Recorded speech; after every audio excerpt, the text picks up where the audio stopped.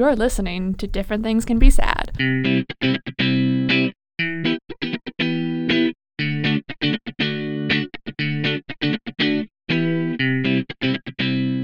Hello and welcome to Different Things Can Be Sad, where it's cool to care about politics and pop culture. I'm Yasmin Lomax. And I'm Micah Hahn. And we are the hosts of this aforementioned podcast. So although we do like to do a little chatting about politics and pop culture, in fact, that is the bulk of the show, we like to kick every episode off with a little discussion about the month we have just had. So Micah, how was your March? My March was good. I escaped the rain and went to Tucson for almost all of March, which was absolutely lovely. Taking advantage of not having a full place I need to be every day, which is wonderful. And yeah, I read a lot. I watched things. I got a tan, not on purpose, just by existing. Tanning is very bad, so I'm glad to know tanning that is wasn't bad. Yeah. intentional. Lots of sunscreen, a little Good. tan. Good. What else? Did some hiking, ate some really good food. It was a good time. You went to a book fair as well, right? I also went, it turned out that the Tucson Book Fair was there when we were there. Is this like the Scholastic Book Fair? I think I'd love to know more about the literary world. Book fairs, I think, are like a big thing where people like where you can go see authors, do signings. And so it was at the University of Arizona, which is this huge kind of mostly outdoor campus, and it was in the middle of the university on this big boulevard. And there was hundreds of tents, and different authors doing signings. And then there were also speaking events. We unfortunately did not find out about it soon enough because there were some interesting people talking. We didn't get to go see them. No. It's still sad. Cool to go to a book fair. It was just cool to be outside and have people I think this was the first time they had done it since the pandemic started. Oh, nice. And so it was people were clearly very excited and happy to be there, and as a big part of the community. So that's awesome. Mm-hmm. Very nice. How was your March? It was really, really good. It was my birthday month. I don't think I'm one of those who does a whole birthday month, but I did have a birthday trip this year. Very good. I went to New Orleans. It was lovely and warm. I also ate lots of good food. And I saw an alligator on my birthday. So what more can you really ask for? A lucky birthday alligator. An alligator, yeah. We did a swamp tour. We saw alligators. And then also a pig, which I guess I kind of knew could be in swamps. Wait. But there was an enormous pig in the swamp. I also saw a pig. It actually is not a pig. In Tucson, Arizona, they have javelinas, which look like pigs, but they're not pigs. They're wild, in the pig family related. They're cool. They kind of look like wild boars, sort of. Right. Do they have I would Google it. They don't have tusks, but they're very spiky. Ooh. We love podcasts, not a visual medium. And we'll post a picture of one on our Instagram at DTCBS Podcast. Yeah. Yes, go check it out. Saw a pig, saw raccoons as well in the swamp, which I definitely did not know were swamp creatures. They were swimming about in the water. It was very strange. Yeah. Their little fur was getting all wet, and their little human hands were getting all wet. But they were very cute, and it was a lovely, lovely birthday. So a nice way to end the month. I also got a Kobo. This podcast is not sponsored by Kobo, but I wish it were because I'm really loving my Kobo. It is an e-reader that is kind of like a Kindle, but instead of just being able to download Amazon Kindle books on there, you can get a lot of books from your library, which is awesome because I'm a big library fan. So excited to do more reading with this because I kind of had a rough month with reading in March. I actually DNF'd, did not finish 4 very popular books that were huge on TikTok /book talk. I don't have TikTok, right? So I have no kind of interaction with this. I just kind of see on the Barnes & Noble website, big on book talk. And I am very confused about the recommendations that this section of the internet are providing because they are not good. I don't trust them whatsoever. Really not having luck there. But I did read completely and love a book that I got right at the end of the month. It was called Live, Laugh, Kidnap by Gabby Noon. I think it is an amazing name. Great name. And it is a new release YA book that follows 3 teenage girls over one summer in a small Montana town that's being taken over by a mega church. But there's also like a small new age cult in the town. So if you are like me and are very interested in mega churches, cults, and everything that kind of goes with that, like, you know, Christian influencers and multi-level marketing schemes, then this is definitely the book for you. Basically, the 3 teenage girls have individual problems that bring them together and lead them to believe that the solution to all of their problems involves the titular kidnapping. It is a very, very fun and very clever book. So thoroughly recommend Live, Laugh, Kidnap this month. How about you, Micah? Did you read anything you love? Did you DNF anything? I almost DNF'd another TikTok book talk rec. Say it. Say it out loud.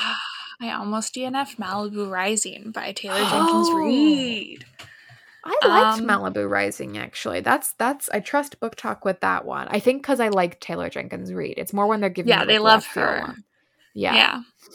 I'm excited to read her Daisy Jones and the Six. And Daisy Jones is it. That is a great book. Yeah. I'm going to go to the library and pick it up.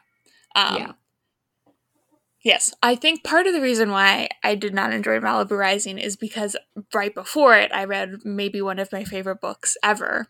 Ooh. Which is The Love Songs of W.E.B. Du Bois by Honoré Fanon Jeffers, which was just fantastic. I got it for Christmas. Mm-hmm. It is 800 pages long, and oof. I was telling Yaz about this, dear listeners, and she said, I'm excited to hear about it in March, and here we are. I did finish it. It took a while. Despite the fact that it's really long, it's every single page is completely worth it. There's like no editing needed. It's an intergenerational or multi-generational story that reaches all the way back to pre-colonial Georgia and to Africa. And it goes to the 1990s. Wow. And so it's all centered, it interweaves around the life of Allie Pearl Garfield, who is this young, it starts for her as a child and goes into her adulthood. She's this young Black woman who lives in the city and is kind of split between her mother's family, who is from the fictional town of Chickasetta, Georgia, and her upbringing in the city with her dad, who is a very white-passing doctor. And so it interweaves stories of this family's history of slavery. There's also an interconnection with, I guess in the States it would be Native American histories. It's very, as you would tell by the title, it's very steeped in politics. It uses kind of Du Bois as a through line through all of these stories. There's a family tree at the beginning of the book that I repeatedly have to flip back towards because they like introduce new characters and you're like, how is this person related? And you go back. Family tree. Yeah. It's really wonderful. It feels daunting. It's very big, but it's just wonderful and fantastic read. And especially I was reading Audre Lorde at the same time, Zamie, A New Spelling of My Name, and the kind of parallels, and she clearly has taken this literature of like Black feminist theory and fiction and interwoven it into the story so beautifully. It's so wonderfully done. In fact, the thing that like really got me was in the acknowledgments, she talks about the books that inspired this book, and she talks about them with such like love and respect, and it's so wonderful. And I like teared up while reading just the dedication. yeah, I like could talk forever about it, but I think it's like definitely a read when you have the time to kind of sit with it and go through it. That sounds amazing. I am officially adding it to my list of books to read on my Kobo.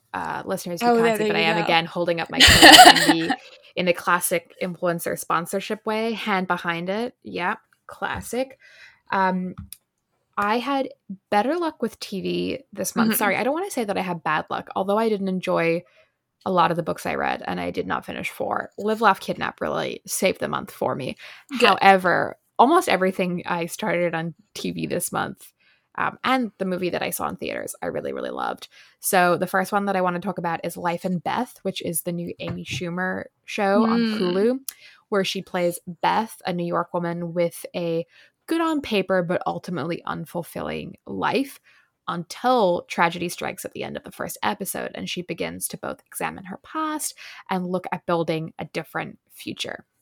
Now, I love Amy Schumer and I really liked seeing her explore different topics. I know a lot of people don't love her and they give her heat for focusing on her body as a topic in her comedy a lot, but this really veers away from this. It focuses more so on parent-child dynamics, compulsive disorders, a romantic relationship with Michael Cera that is loosely based on her own relationship with her husband. I just thought it was very, very touching and also very funny. It's not like a straight-up comedy. You know, if you liked her work like Trainwreck or I Feel Pretty, this is actually more of a drama. And it has a lot of surprise guest appearances that are amazing. Jonathan Groff in, I think, episode 4 is a particular highlight for me. He is absolutely hilarious. So definitely stream Life and Beth. And then while you're there, stream Abbott Elementary, which is a new mockumentary about teachers in a public school in Philadelphia. I'm going to call it like the next Parks and Rec, but I do want to stress that it's like completely its own thing. Yeah. It's just like if you love the kind of wholesome, warm hug energy of Parks and Rec, I think you will love this. Our lead character, Janine, who is played by show creator Quinta Brunson, is very like Leslie Knope. She's this like super passionate, means well, new teacher who kind of usually just ends up causing a pickle. And it's just absolutely charming and perfect if you've kind of cycled through The Office, New Girl, Parks and Rec, Schitt's Creek, all of those other warm and cozy shows during the pandemic. And then the very last thing of watching that I want to talk about, and I think, Micah, maybe you saw this month. I did see it like 2 days ago. Okay. Readers or listeners, the anticipation is building. It is Everything Everywhere All at Once. Did I say the everything and the everywhere in the right order? Everything Everywhere. So, yes. Yeah. So I got to go to an advanced screening of this new A24 movie that maybe, Micah, you will agree with me. It's kind of difficult to describe because it takes so many different directions, but essentially it's about a woman named Evelyn Wong who owns a laundromat with her family, and she is attempting to do her taxes when she discovers the existence of different dimensions and is tasked with saving all of reality and all those dimensions from an evil force. So it's not only this like amazing sci-fi action movie, but it also has so much heart. There's like a really thorough exploration of Evelyn's relationships with her dad and her husband and her daughter. It's really, really funny. There's amazing costumes, amazing special effects, an amazing Ratatouille joke. Yes. I just loved this movie. Did you like it as well, Micah? I did. I think more than the movie, I loved watching it in a theater with other people. It's a theater movie for sure. For sure. I think it was so wonderful to see people be actually shocked and awed by a movie. Was it the trophy scene? Because that got our theater. It was the trophy scene, but just kind of like it takes you in places you don't expect. It really does. I didn't know a lot about it when I came in, and I was confused when we got into a whole like dimensional multiverse thing. I was like, wait, what? But they pull it off. They do. It's by the same people who did Swiss Army Man, so if that might give you some explanation of what it's like. Yeah, I like just a wonderful theater going. Like, go watch it in theaters for sure because the Yes, vibes absolutely. are great. And it's cool to see like original filmmaking like be really fun and exciting. Yeah, it is. It's so original. I think that's the Yeah. thing that is just so captivating about it. Did you see anything in theaters this month? I did. At the very beginning of the month, I saw The Batman. The Batman. The Batman. It is With a new Batman our Edward with our Cullen. Pats. Yes. Yeah. We love him. It's a little too long, but it's very fun. That's good. The music sensation. I mean, like if you're on the internet or TikTok, you've heard the music. It's quite popular as a sound there. Sing it for us, Micah. Do a little sound bite. I cannot sing it for you. But it is good. Our Pats is great in it. It's serious, but also like a little. It has like cheesy undertones, which I think all superhero movies should have in like a nice way. Yeah, Like I mean, don't take yourself penguin too waddles. seriously. Yeah, it's like a man in a bat suit. Like it's silly. exactly. Just be silly, you know. The thing I loved so much about it was the cinematography is just fantastic. It's by Greg Fraser, who just won an Oscar for Dune. And he did Bright Star, which is one of my favorite looking movies of all time. And I talked about it a couple months ago. So I would just like it's a great time. Like bring snacks. It's long. The other thing I watched, which I wish I had seen in a theater, but someone at Disney decided I wasn't allowed to. And it's Turning Red, which is the new Pixar movie. Oh, I really want to watch this. It's fantastic. It has Toronto. It has puberty. It has boy bands. Boy bands? One boy band. That's enough. Yeah, and it has this wonderful, compassionate, and thoughtful story about an Asian Canadian family. It has so much heart, and it's so much fun, and it like the Canadianness is wonderful. I think I've heard from other people that it's a little jarring if you're not Canadian. They can get over it. Yeah. It's really wonderful if you are. Like, there's some subtle things, and some very not subtle things. But I think what I loved about it the most was I've never seen such an honest and like really heartfelt portrayal of what it feels like to be a 13-year-old girl. And like I cried at the one scene where I don't think you were necessarily supposed to, but it just like the feeling of being so full of hormones and having no idea what's happening and you're confused and like is like a feeling that so many people go through, but I have never seen it on film. And I was just like, this is fantastic. It was so good. So yeah, and it's fun. And the music is by Billie Eilish and Phineas. It's very cool. Like 90s boy band pop song. It gets stuck in my head all the time. It's a great time. Loved it. I am excited for that one. Speaking of music and of teen idols, our beloved Harry Styles released a song this month that I absolutely adored. Have you listened to it yet, Micah? I actually haven't. Oh, you must. I don't know you why. must. Yeah. It is the first single from his upcoming album, and I am obsessed. The first time I listened to it, I thought it sounded very New Strokes, specifically like the adults are talking. And I was like, am I just imagining this because I'm like a big Strokes fan? A friend did text me the next day and was like, does this sound like the adults are talking by the Strokes to you? I knew I wasn't going crazy. I also think that it sounds like our very good friends Pulp Fever, a band who have an album coming out around the time this podcast will be released. Yep. Just saying. Keep an eye on Pulp Fever's upcoming work. We'll share it on Instagram.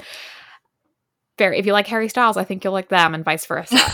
I am very, very excited for more Harry to happen. I just don't think he misses. I think he is. I could rave about him forever. Who could you rave about in the music scene this month? This month I started listening to Haley Blaze. She's a singer-songwriter. I think she started on YouTube. Not really sure. She's very Phoebe Bridgers-esque. We love. In her style. She's currently on tour. She's this new single that has lots of swear words in it. So just letting you know, it's called Coolest Fucking Bitch in Town. There's two. It's very There's two good. there. There's two. Coolest in town. Yeah. It's her music's really fun. And I like the kind of visual style of what she's doing. So would recommend if you're looking for more Phoebe Bridgers-esque stuff. Aren't we all just looking for more Phoebe Bridgers?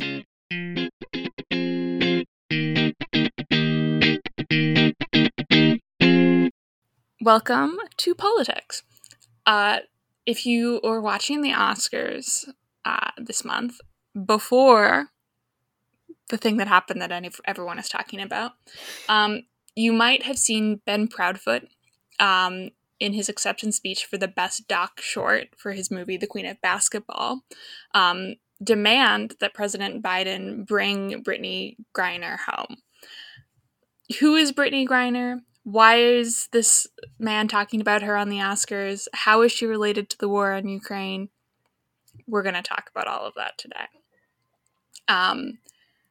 Who is Brittney Griner? She is a WNBA player. She's played in the WNBA for 9 years. She is 6'9", which is crazy. Even you'd look short next to her, Micah. I know, I would look short. And I now like that our listeners, who maybe have never seen a picture of me, are like, how tall is she? Sorry, I made it sound like you're like 6 foot or something. No. I'm just like 5'2", so Micah's very tall to me. Yeah. Griner plays for, is the star center for the Phoenix Mercuries. A fun fact, she went to Baylor, which is also where Brooklyn and Bailey went to. That is what the school means to me. Yeah, that's all. It's in Waco, Texas. Where Bailey and Asa still live. This means you guys, you need to do a deep dive on Brooklyn and Bailey if you haven't already. They're very important to us. They are. She is a 2-time Olympic gold medalist, winning both at Rio and at Tokyo last year. And she is also one of the first openly gay pro basketball players. She was Nike's first ever sponsored gay athlete.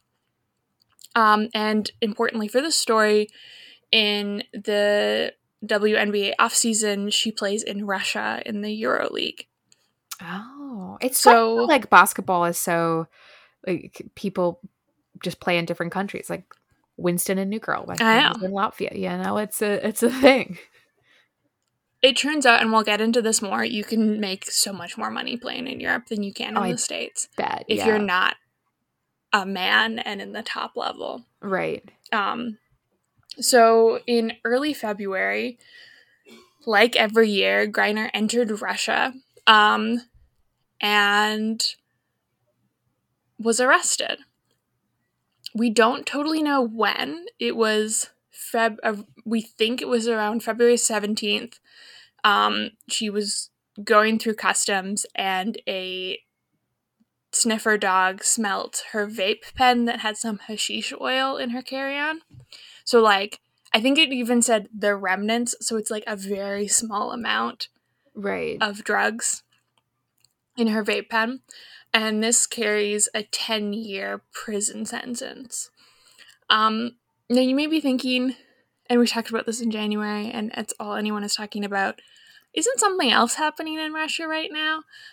Yeah, Russia is currently at war with Ukraine. On February 17th, they weren't. They were making noises about it, but they didn't invade until the 24th. So while Russia is currently at war with the Ukraine and there's lots of tensions with the US, they say that the arrest of Griner is not related to this war at all. It's not because she's American. It's purely because of these drug charges. And she's been there ever since. It's been almost 2 months now. Wow. There isn't a lot of contact with her lawyers. where she has contact with a lawyer. She hasn't had contact with the U.S. Embassy, and not a lot of people have heard from her, and it's quite concerning that she's there, for a myriad of reasons. The rule of law is not the same in Russia as it is here, or as it is in the States. She's also a gay Black woman, and in Russia, they are known for their anti-Black racism, but also homosexuality is illegal in Russia. Huh. So there's a lot of concerns about her safety and well-being. I think the big part of the story is that a lot of people are saying she isn't getting the press she deserves. You would think that if a huge American athlete was being detained by a country that they're currently at war with, people would be making a lot of fuss. But I think at the Oscars was when a lot of people heard her name for the first time. And it's not a big story, especially one that, like, the U.S. government is making a lot of noise about it anyway. Mm-hmm. One article, a BBC article, says she's arguably the greatest female basket player of all time, and she's been detained in Moscow amid the war in Ukraine. Fans want to know why more people aren't paying attention. And part of what they're saying is, well, if she was like any other big basketball player, it would be on every single news, not just on sports pages, but on every single news page around the world and in the US. It would be a huge deal. Like, people don't know how she is, and there's been, like, very little said about it all. And I think, and many people pointed this out, the lack of respect she's getting in the media really parallels the lack of respect that WNBA players get in general. The only reason she was in Russia in the first place is because she isn't paid enough in the WNBA. So they just did a contract renegotiation, which means that most players are getting paid $130,000 a year to play, and the max you can get paid is $500,000. Okay, which is a lot of money, but nothing compared to what NBA players are making. Yeah. And, like, it's expensive to be a basketball player, especially one of her caliber. And so about half of all women who play in the WNBA also play in Europe during the off season. Oh, interesting. And when they play in Europe, they make 5 times as much as they do in the US. Oh, wow. There is this great and very sad Onion headline that kind of summarizes the parallels between this, in which the title of the article is Brittney Griner's plea for help relegated to ESPN2. Which is a very good headline. The Onion are very good, aren't they? The Onion are really great. Get to it. I think another reason why they might not be getting as much press as they would want is that the WNBA players are kind of divisive in American politics. You might remember in June of 2020, they were some of the first athletes to speak out and for the Black Lives Matter protests that were happening. The WNBA is a very united front as players. They make decisions together as a unified group, and they're very political in the things that they say. And Griner has been at the forefront of a lot of this politics, so you could see why certain American broadcasters or news hosts might not think that she's the most important to talk about. And of course, race plays a big part in this as well. She's a Black woman who is ostensibly being held and detained because of drug charges. And many people think that isn't a worthy cause to champion, and that, like, she probably deserved what was coming to her. Which is deeply unfair, because obviously it's unfair. So yeah, I think there's a myriad of reasons why the media isn't getting really loud about what's happening. The other reason why there's a lack of attention might actually be strategic. So, interesting. Richard Stoll, who's the Albert Thompson Professor of Political Science at Rice University, said that it might actually be part of a greater strategy to help her release, or to get her a lesser sentence.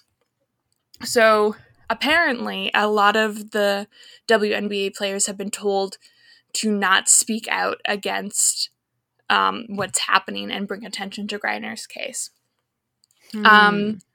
So that when it comes to sentencing and when it comes to decision making in the Russian courts, she gets a fair deal. The war, even if she's not detained because she's an American and Russia's at war with Ukraine, Americans are really not in favor in Russia right now. And any bringing attention to the fact that Griner is an American could make it so that she gets a harsher sentence. Because we know the court, the court system isn't fully independent in Russia, so a judge could think, well, if I am really harsh to this American, I could garner favor with the elites in Russian politics. So maybe bringing attention to all of it would be really dangerous for her. Got it. What's interesting, though, is that the strategy might be changing in the last, 4 or 5 days. WNBA players have started to speak out more. Maybe that's a reaction to, the Oscars thing. Maybe it's because it's been so long now that she's been stuck there. But people who are close to her are speaking out about the fact that she's being detained. So who knows? Maybe they've decided that it isn't actually worth it and they need a new strategy. Kind of given how big the war is in all of our minds, and the fact that Russia seems like a very scary place right now, I think the first thought that I know I had, and I think many people probably had, is why the hell did she go to Russia in the first place? And I think we need to push back on that question as a question that's valid and important. One is that when she went, Americans hadn't been told yet that they shouldn't leave. It wasn't until the 24th that Americans were told to avoid Russia. So she'd already been there for a week by the time that order had come out. And secondly, she was doing her job and she was making decisions that she needed to make for her family. She was there to make money. And it didn't seem like a problem at the time. I was thinking a lot about this question because I was recently listening to a similar discussion on Roxane Gay's podcast. This is an aside, but I promise it'll all come back together. I trust you, Michael. Thank you. Roxane Gay has a podcast called The Gay Agenda. It's fantastic. You should go listen to it, especially this recent episode about Twitter.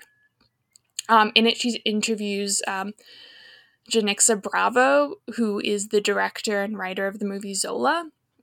We've talked about Zola on here before, but in this context, all you need to know about Zola is that it's based on the real-life story of Aziza King, who went on an ill-fated road trip to Florida with the girl she had just met at a strip club, and very bad things happen.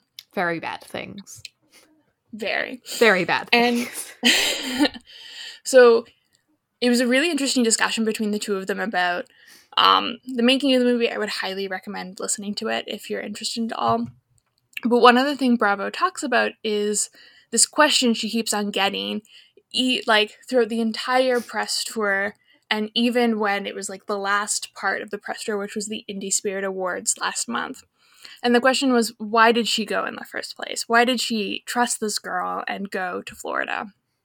And in the podcast, Gay and Bravo discuss the kind of underpinnings of this question, and specifically why directing a question like that of why did you go in the first place? Why did you put yourself in danger? To a Black woman can be really dehumanizing. For two reasons. One, it fails to understand the context of being a Black woman, what those decisions look like.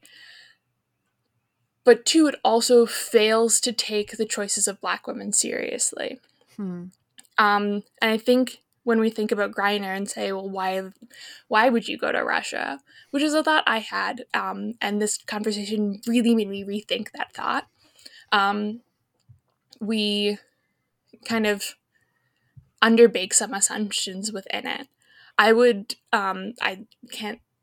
That's my best summary of that discussion, but I really recommend listening to it yourself because I think obviously they voice it much better than I ever could. But I think it does, like, reminds us not to blame Griner for why she's there. She was doing her job. It was her decision to go. And there's no reason, like, it doesn't put blame on her for now being stuck in Russian detention and facing potentially 10 years in prison and forced labor, which is part of that sentence, potentially. Ooh. Yeah. So where are we now in the Griner case? There seems to be kind of an uptick on people talking about her. The U.S. government hasn't really commented yet. They've acknowledged that she's there, but it's not like Biden has like asked for her to come home or anything like that. Her detention was recently extended by the court until May 19th. So she's going to be supposedly stuck there for another month and a half. And that's all we know. Hopefully some sort of conclusion comes from it soon. Potentially the war will change things, hopefully for the better. But yeah, I thought this was an important story to talk about and had some really interesting kind of levels to it. Thank you, Micah. Yeah, I guess we don't really know a lot about what is happening with Brittany over there, but it is really good to get some illumination on the facts that we do have and hopefully get an idea of where we can go moving forward.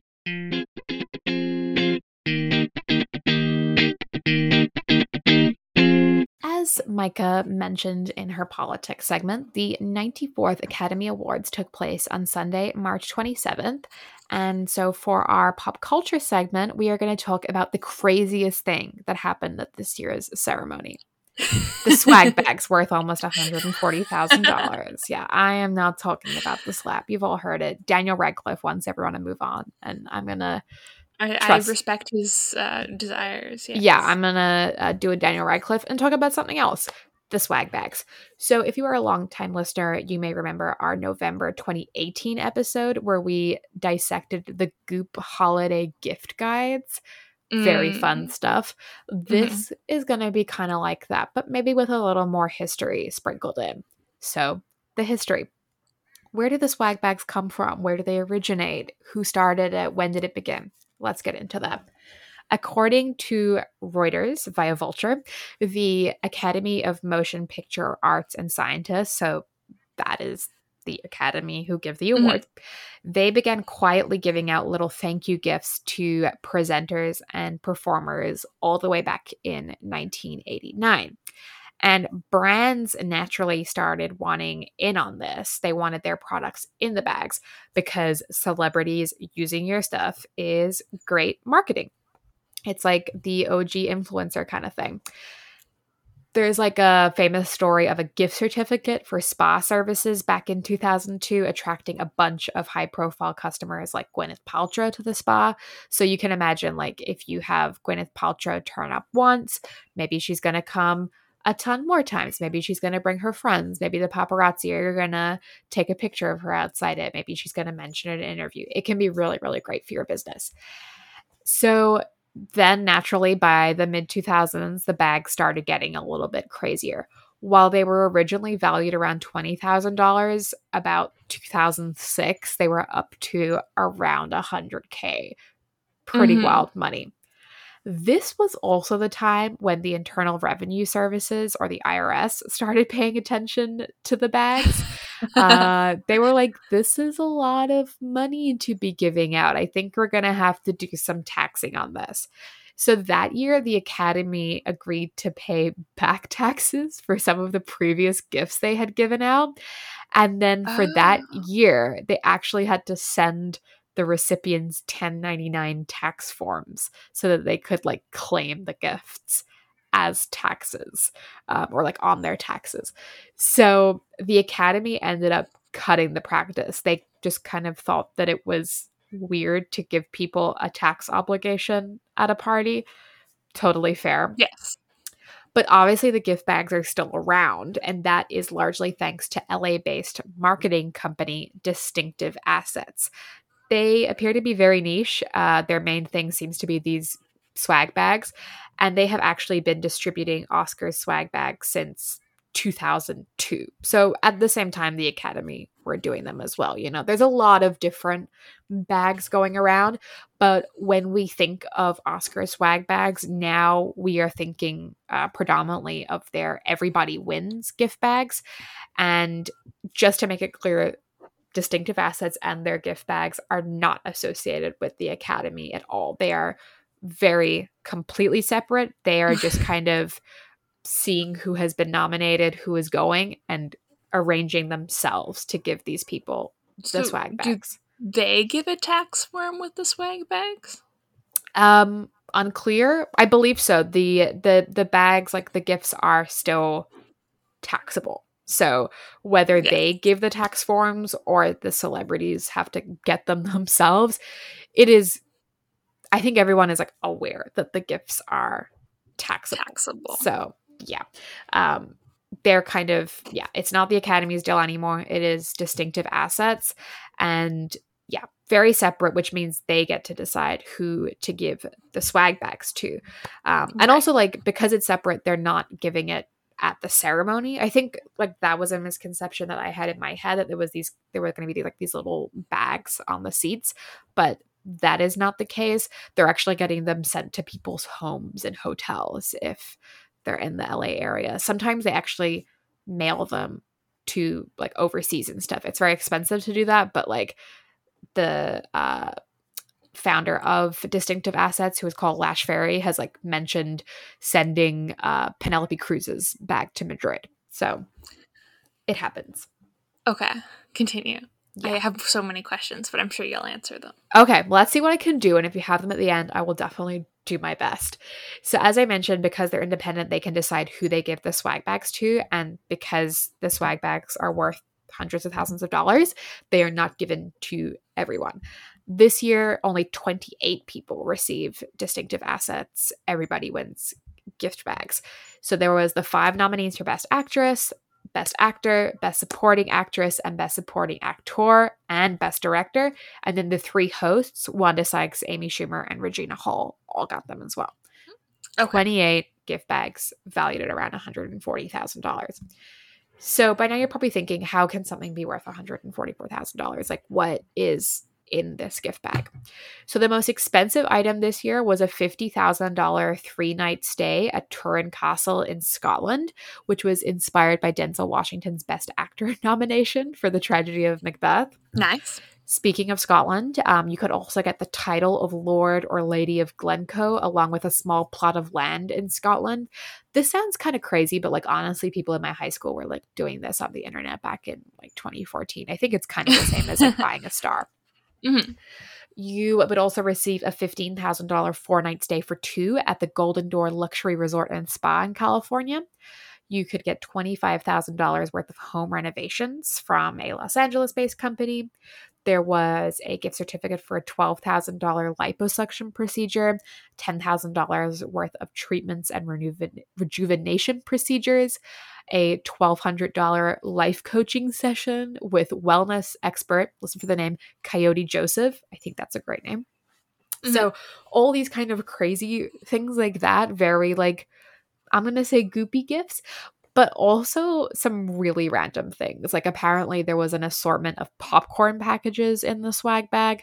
There was the game Throw Avocado, and there was a small inflatable orca from PETA that said SeaWorld blows. So a real ragtag bunch in there. Besides being outlandish, why do we care about Oscar swag bags? Like, what is the tea here? I think the first thing is taxes. That is pretty fascinating before, that it is strange that you are getting a gift that has a tax obligation of it. And as I mentioned again before, the value of the goods still count as taxable income. The other thing is the contents of the bags. So, a question, is gifting people surgical cosmetic procedures cool, especially these ones that are for like liposuction and treatments and rejuvenation procedures? Are you just calling those people old and in need of cosmetic procedures? It is a little iffy there. Especially like, I don't want to assume, but is Kristen Stewart going to use the liposuction? I can't really imagine it. It seems a little unusual. There has also been some more interesting contents in the past, definitely more controversial ones. In 2016, the swag bag included a $55,000 vacation to Israel because ExploreIsrael.com offered this all-inclusive package. But it did prompt a lot of protests from groups like the U.S. Campaign to End the Israeli Occupation and the Jewish Voice for Peace. They ran an ad in the LA Times reading #SkipTheTrip, don't endorse Israeli apartheid. So something that could be really controversial there. Also in 2016, the Academy filed a lawsuit against Distinctive Assets, claiming copyright trademark infringement. It was getting a little spicy there. Basically, they were saying that the Distinctive Assets swag bags were becoming like too closely tied with the Academy. Like, people were thinking that they were Academy official swag bags, and they did not want to be associated with the contents in them. So, for instance, that year there was marijuana vape pens, sex toys, there was a vampire breast lift, all sorts of stuff that the Academy just did not feel fit their image and felt that was becoming too dangerously associated with it in the media. Another thing is just the ethics of giving very, very rich people very expensive gifts. These bags are worth an insane amount of money, and these people already have an insane amount of money. Do they need it, or can these be going to somewhere more worthy? On the record, Sandra Oh is the only person to have refused to accept a swag bag before. Maybe there's more, but that is the only one my research could pull up and the one that I'm seeing cited most often. But it is worth mentioning that many of the gifts in the bags are never actually redeemed. So people accept the bags, but don't go on the $50,000 trip to Scotland, let's say. Here's a question. So does Distinctive Assets buy the gift certificate from the company, or is the company giving the gift certificate? The company is giving the gift certificate. Okay. So there isn't actually any money if it's never spent. Essentially, yeah. Because nobody has paid for it. Yeah. And it is something that is not often redeemed. Like, I think there's a story of a few years ago, Jessica Chastain being the only person to redeem the home renovation voucher. So, it's not as if everyone's going to turn up at the castle on the same weekend. Out of the 28 people who got it, maybe one or two might go to the Scottish castle in the next year.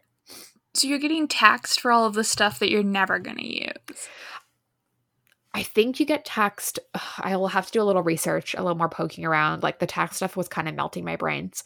Yeah, fair enough. I believe that you get taxed on the physical goods, but actually most of it is gift certificates. Like, the big ticket items are gift certificates. I think you only get taxed on them if you actually use them. Let's hope, because it's a little ridiculous otherwise. Right. So yeah, that is why people like Sandra Oh have not accepted a bag, or why people are not redeeming them. In 2006, George Clooney actually donated his bag to a charity auction where it sold for $45,000. So that was pretty nice. But the bags have definitely come under heat before. In 2007, Edward Norton called them disgusting and shameful, and suggested that the Academy make a charitable donation in the winners' names instead. That gets kind of confusing because, again, the Academy were not giving out the bags by this time. It was Distinctive Assets. Lashferi of Distinctive Assets did tell Vox, though, that he knows someone at the Grand Hotel Tramezzo who had a lovely time hosting Edward Norton and his wife after they redeemed a trip from the 2015 gift bag. So that is all just quotes. I don't know if that's for fact. I haven't checked the hotel's guest registry, but interesting.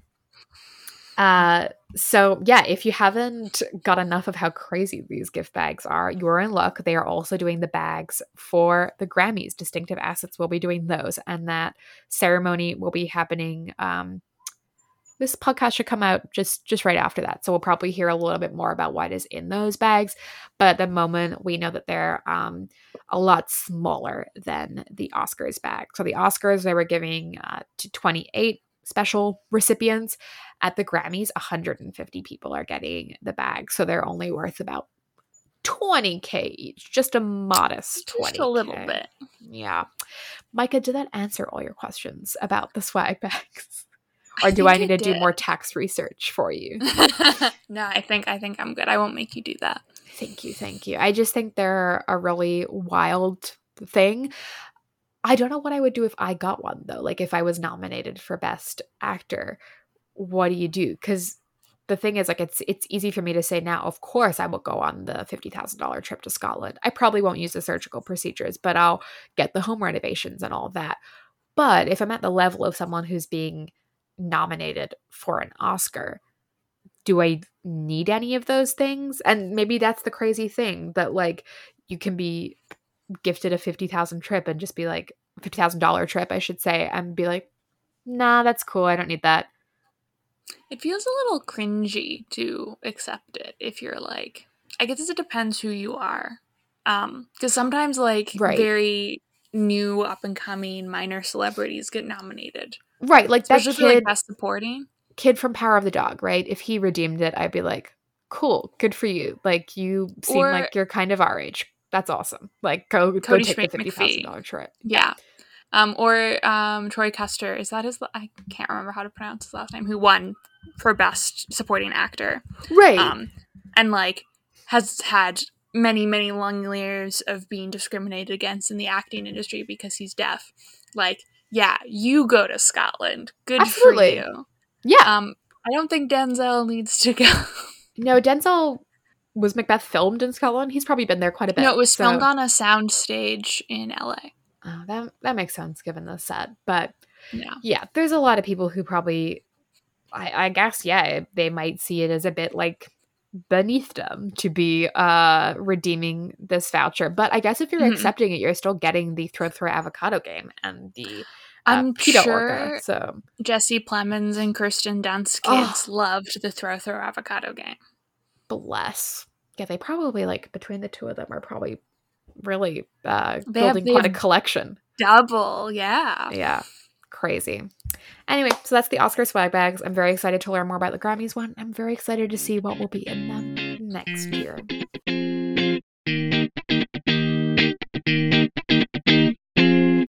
Alrighty, that brings us to the end of another episode of Different Things Can Be Sad. Micah, what is your April looking like? Or do I maybe know what the end of your April is looking like? I feel like you know. Mm-hmm. It'll be my birthday. Yeah. We might be going on a trip.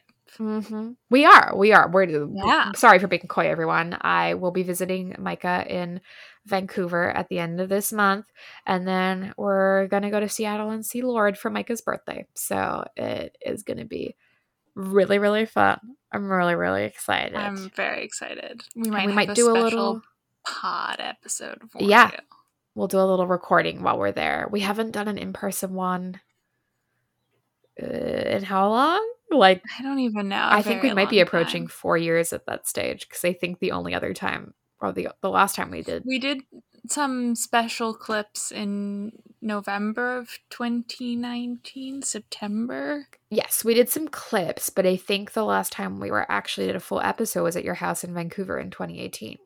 Yes, we only record in person in Vancouver, apparently. And once in Boston. We've literally done 2 in-person episodes in 4 years, so fun stuff. But it will be our pod anniversary, I believe, so we'll have to make it a really fun one.